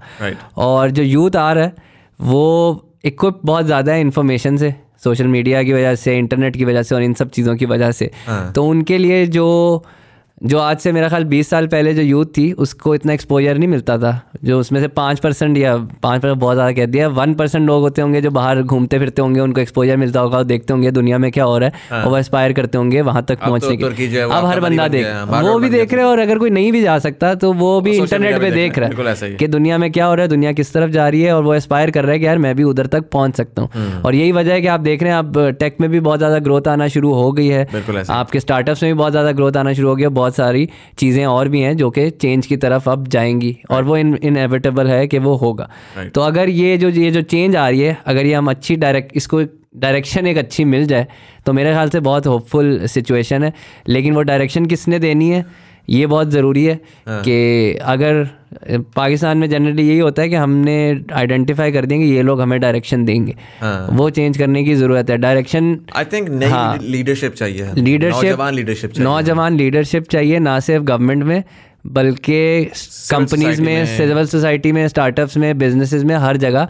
क्योंकि वो कल के पाकिस्तान का विजन सर आज के नौजवान वो नहीं दे सकता जिसकी टोटल शेल्फ लाइफ जो है वो बिल्कुल 5-7 years, क्योंकि you know it's understandable, right? You can only imagine as much as your life depends on it, right? So depends on it और जो आपने देखा है और आप देखने चाहते हैं। शहबाज भाई, thank you so much for coming in. This was very very insightful and you know it was a slightly different session than we have most of the time, but मैं चाहूँगा कि हम एक और इस तरह का बहुत शुक्रिया आपने हमें बुलाया जी। हम तो हमेशा ऑलवेज हाजिर होते हैं हम तो आपके। Thank you so much. और अगर आपको ये सेशन पसंद आया हो और इंटरेस्टिंग लगा हो तो हमें कमेंट सेक्शन में ज़रूर बताइएगा, because I know I have a lot to unpack and lot to talk about with Shahbaz भाई as well, and I had a few other questions जो कि मैंने किया नहीं।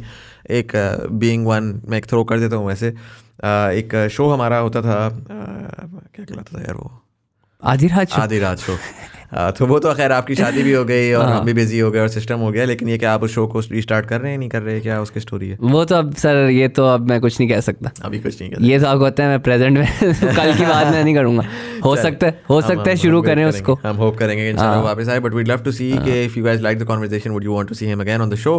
कमेंट सेक्शन में हमें कमेंट करके बताएं, अगर शहबाज भाई की किसी बात से आप एग्री या डिसएग्री करते हैं तो उनको ट्विटर पे कैंसिल करने के बजाय हमें कमेंट सेक्शन में आके बताएं अपना ओपिनियन, और हम we'd love to hear you out as well. इसी के साथ साथ फेसबुक वाले नीचे दी हुई लिंक पर क्लिक कर सकते हैं, TBD कम्युनिटी ज्वाइन कर सकते हैं, जहाँ पर हम डिफरेंट फीडबैक भी लेते हैं, आर्टिकल शेयर करते हैं, रिकमेंडेशंस भी लेते हैं, so you can join that as well. YouTube वाले लाइक का बटन दबाएंगे, एंगेजमेंट बढ़ेगी, ज़्यादा लोगों तक हमारी कन्वर्सेशन पहुंचेगी। फिर ऑडियो प्लेटफॉर्म्स वाले सब्सक्राइब का बटन दबाएंगे, आने वाले एपिसोड्स की आपको नोटिफिकेशन मिलेगी। ईजी पैसा जायज़ कैश यहाँ पर कहीं पर आ रहा है, जिसके ऊपर you can support the channel if you'd like, we accept anything from ₹1 to as much as you'd like, it's a thought that counts. इसी के साथ साथ हमने नई पॉडकास्ट स्टार्ट की है, खैर अब तो उसको बड़ा टाइम हो गया, it's called the Pakistan pivot, जहाँ पर हम डिफरेंट गवर्नमेंट ऑफिशियल से कॉन्वर्जेशंस करते हैं, पॉलिसी मेकर से बात करते हैं, थिंक टैंक एकेडमिक्स से अनपैक करते हैं कि exactly some of the most major policy decisions that are being taken right now by the government, what's the thought behind that? So if you'd like to know more about that, you can check out the link below. But anyways, this was Syed Muzammil Hassan Zaidi. You are watching Thought Behind Things. Thank you so much for watching, and I'll see you in the next one.